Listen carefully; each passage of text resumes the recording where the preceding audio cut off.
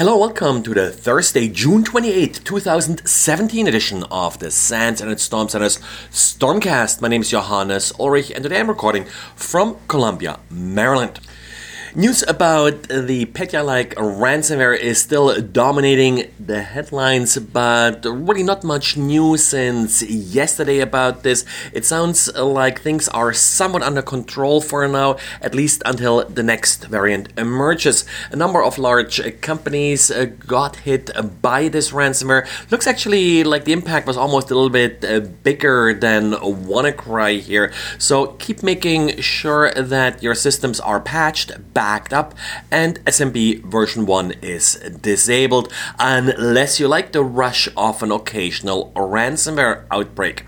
One issue I forgot to mention yesterday was that the email address used to communicate with the attackers and to purchase the decryption key was shut down soon after the malware was released. So if you're infected by this ransomware and you're transferring money to the Bitcoin account in question here, well, you'll not be able to actually receive a key to decrypt your systems, so no point in paying up. In case you're using Ubuntu Linux and smiled at the events of the last days, be aware that today a critical vulnerability in System D for Ubuntu was patched. The vulnerability is exploitable via an oversized DNS response. It doesn't look like it is trivial to exploit, but sufficient details were released about this vulnerability to allow a creative exploit writer to prove me wrong. So a patch is available, applied as soon as possible. And a while ago, Microsoft announced, and I mentioned it here in this podcast, that EMET will no longer be supported. Well, this Enhanced Mitigation Experience Toolkit was actually quite popular. A lot of security people complained about Microsoft dropping support for it, and looks like Microsoft actually listened. There is a blog post today by Microsoft that indicates that the fall release of the Windows 10 Creators Update will include EMET out of the box. So instead of an add-on, EMET will now be a standard feature within Windows 10. This is expected to be released sometime around October or November. Some internal Windows 10 builds that included EMET as a component we actually spotted a couple of weeks ago. Now, again, these are internal versions that haven't been widely released, but with this blog post, it has been confirmed now that you should expect EMET in the next Windows 10 update.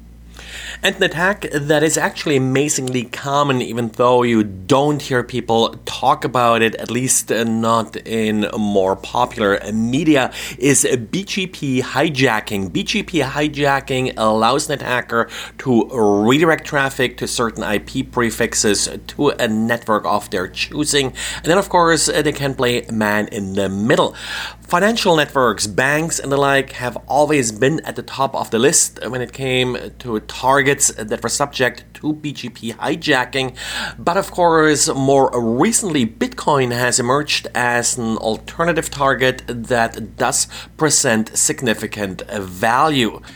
Now, unlike banks, which usually host critical servers in a small number of different locations, one of the ideas of Bitcoin is that Bitcoin nodes are very decentralized and with that somewhat more resilient to attack. But apparently, according to a blog post just published, that's not really true. That 13 ASs, so 13 different networks, host 30% of the entire network, and 50 ASs host 50% of the Bitcoin network. Now, if you correlate the networks that actually host Bitcoin nodes to networks that were subject of successful BGP hijack attacks, then you can actually state, according to the blog, that 90% of Bitcoin nodes are in networks that are vulnerable to BGP hijacks. Many of them actually vulnerable to very small prefix attacks, where I can redirect a small number of IP addresses, which tends to make these attacks more stealthy because it does affect less systems. The blog then goes further to explain some of the attacks that could be launched via BGP hijacking. For example, the Bitcoin network could be partitioned where certain nodes don't see all of the transactions, which of course could cause problems and could be used to then exploit some of the inconsistencies in this ledger. Interesting blog post. If you are into Bitcoin, probably take a look and read all the details. Well, that's it for today. So thanks again for listening and talk to you again tomorrow. Bye.